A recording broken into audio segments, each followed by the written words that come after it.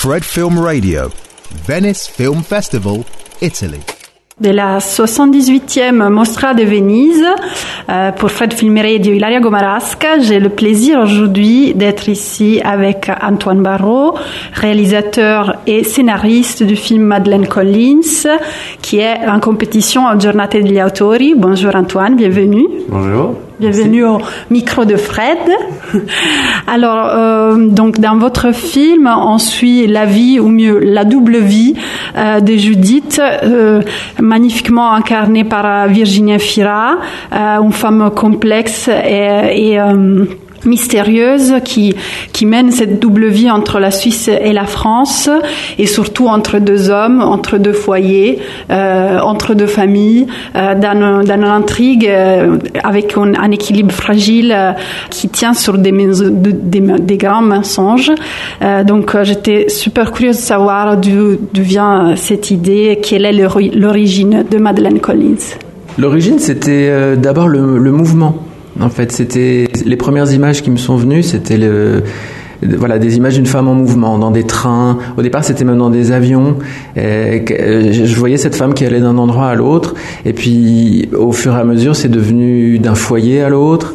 Et puis, cette idée d'une double vie pour une femme m'a soudainement intéressé parce que c'est quelque chose qu'on n'a pas ou très peu vu au cinéma, dont on parle pas ou peu dans la vraie vie, alors qu'on en parle énormément pour les hommes, ou on n'en parle pas, mais en tout cas, c'est le cas pour beaucoup d'hommes. Il y a énormément de films qui parlent de ça, mais jamais pour une femme. Donc c'est cette thématique-là qui m'a intéressé. C'est vrai qu'on est tout le temps en mouvement, on est tout le temps avec Judith, avec Virginie, donc la question est presque obligée, d'où le rencontre avec Virginie. À quel moment vous avez pensé à elle, déjà au niveau d'écriture ou ensuite?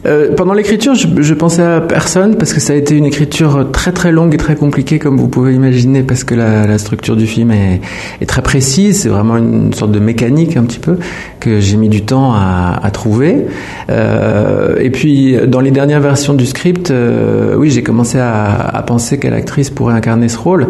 Et il y a énormément d'actrices françaises qui me plaisent, bien sûr, mais Virginie a cette qualité qui me semblait nécessaire pour le film et pour ce personnage, c'est qu'elle est extrêmement solaire, radieuse, elle attire immédiatement la sympathie. Et je trouvais qu'avec cette qualité qu'elle a, ça permettait d'aller très très loin presque dans la folie, sans qu'on la perde, en restant toujours avec elle. Je pense qu'elle aurait été plus sombre, plus tourmentée comme femme, ou même physiquement. Je pense que très vite, on aurait été dans la pathologie, ou très vite, elle aurait pu être désagréable, ou on aurait pu questionner certains de ses choix. Je savais qu'avec Virginie, on la perdrait jamais, parce que Virginie, on la perd pas. On est avec elle, même quand ses décisions sont discutables, étranges, surprenantes. Voilà, c'était pour ça vraiment. Et par ailleurs, c'est une très grande actrice. Tout à fait. C'est une super performance, je dois dire. Ça rajoute, je pense, quelque chose vraiment lié à l'identité de ce personnage. Justement, en parlant d'identité, toute la thématique de l'identité, de la dualité traverse le film, et elle est traitée, il faut le dire, en utilisant aussi des éléments du thriller. Donc, d'où vient cette idée? C'est quoi votre inspiration? Au départ, je pensais pas tellement au thriller. Je pensais plutôt à une sorte de drame familial. Par exemple, j'aime énormément Kramer vs. Kramer, le film avec Meryl Streep, qui est un film, voilà, qu'on connaît tous tellement que c'est un film auquel on pense plus comme un classique du cinéma parce qu'on l'a tous vu à la télévision, etc. Et pour moi, c'est un très très grand film avec l'image de Nestor Almendros, avec l'interprétation de Meryl Streep et de Dustin Hoffman. Et c'est un film qui m'a beaucoup marqué. Aussi parce que même si Meryl Streep est le rôle secondaire dans le film, c'était peut-être une des premières fois qu'on voyait une femme faire des choix extrêmement surprenants par rapport à son enfant. Et elle allait très loin là-dedans. Et Meryl Streep, comme Virginie, a cette qualité qui fait qu'on ne la perd pas, on ne la lâche pas, on ne la questionne pas, on est avec elle, on comprend. Elle amène une humanité dans tous ses choix, même quand les choix sont compliqués. Et donc c'est un film qui m'a beaucoup inspiré. Après, le thriller est venu dans l'écriture, en fait. Je me suis rendu compte que finalement, le mensonge, c'est extrêmement, pour les gens qui mentent, c'est extrêmement stressant. C'est un thriller permanent, en fait, parce qu'il faut tout gérer. C'est des gens qui ont peur de tomber sur quelqu'un par hasard parce qu'ils pourraient savoir quelque chose de l'autre vie. Donc c'est des gens qui sont constamment, j'ai envie de dire, en damage control. Essayer de comprendre la situation, de ne pas croiser cette personne-là, de ne pas faire cette interaction-là. C'est extrêmement, extrêmement compliqué de gérer le mensonge quand il devient une telle architecture de mensonge sur tous les détails de sa propre vie. Donc en fait, le thriller, c'est venu pendant l'écriture. C'était pas une volonté de départ. Mais évidemment, une fois que c'est venu, c'est quelque chose qui m'a intéressé. Et moi, les films précédents que j'ai faits étaient beaucoup liés à la figure du monstre. C'est quelque chose qui me touche beaucoup. J'aime beaucoup les monstres au sens émouvant du monstre, au sens de la différence, de être différent. Et pour moi, le personnage de Virginie est une forme de monstre quelque part, un monstre à plusieurs têtes ou voilà. Et donc c'est quelque chose. Donc je sais qu'on va me dire beaucoup Hitchcock parce que c'est une femme blonde, etc., etc.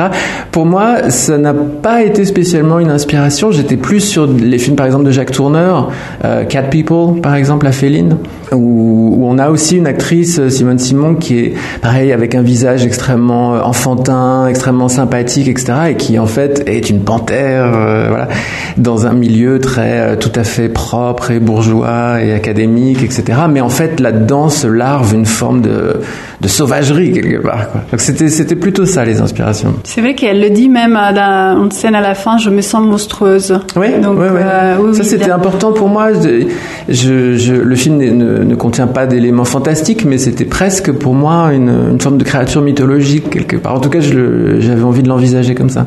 Et comme vous dites, on respire, on sent une tension pendant tout le film. Le film est super rythmé. Effectivement, il y a une mécanique super précise. Et aussi, il y a, voilà, le rythme est précis et il est marqué par une musique. Donc, le choix de la musique, je trouve, il est super important sous ce film. Comment ça s'est fait? La musique, en fait, c'est tout simplement un musicien que le superviseur musical du film m'a conseillé, que je ne connaissais pas du tout, et qui a été une révélation. C'est quelqu'un qui a une trentaine d'années, qui est très jeune et qui, je pense, va aller très très loin. C'est un très très grand musicien, je trouve.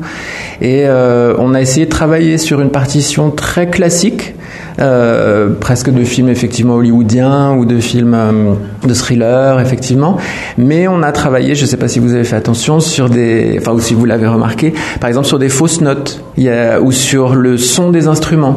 On voulait par exemple entendre les cordes, le son de la corde, c'est-à-dire la note et la corde. On a travaillé sur des choses comme ça, ce qui fait que je trouve la musique très organique, très en fusion avec le personnage, justement. Oui, en tout cas, on est vraiment dans cet univers avec elle, dans ce monde des mensonges.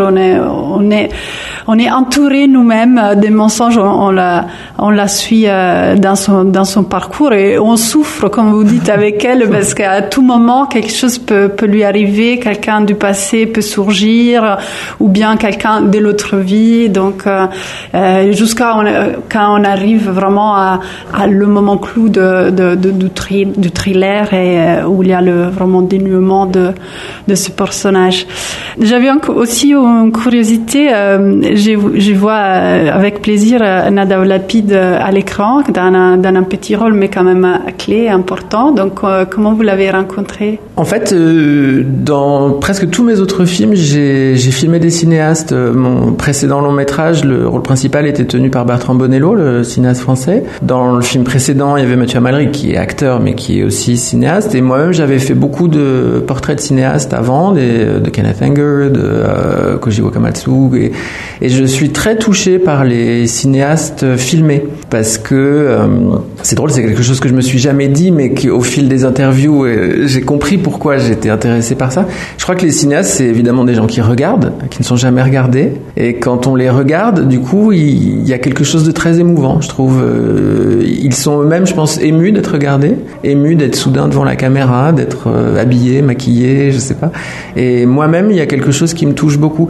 Après, moi par exemple, j'ai pas fait d'école de cinéma ou quoi, et du coup mon école, ça a été vraiment de voir les films de ces cinéastes, et donc je suis très attaché aux cinéastes hommes, femmes, français, étrangers qui ont été mon école en fait. Bah, il a un regard super troublant, effectivement. Et Nadav Lapid, voilà, oui, je le connaissais pas, mais j'avais été très très marqué par son film Le Policier, oui.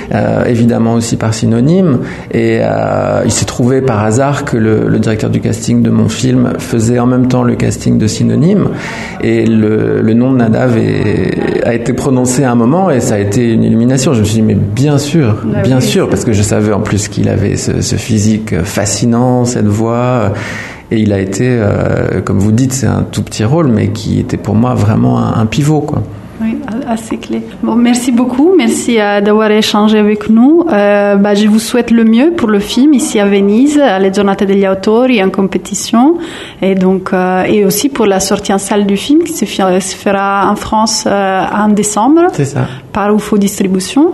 Donc voilà, on va repasser l'interview à ce moment-là pour encourager les spectateurs à aller voir le film, parce que je le conseille absolument. Bon, merci beaucoup, merci Antoine. Beaucoup, merci à vous. Ça c'est Fred Film Radio de Festival Insider. Fred Film Radio 24/7 on Fred.fm and smartphone apps.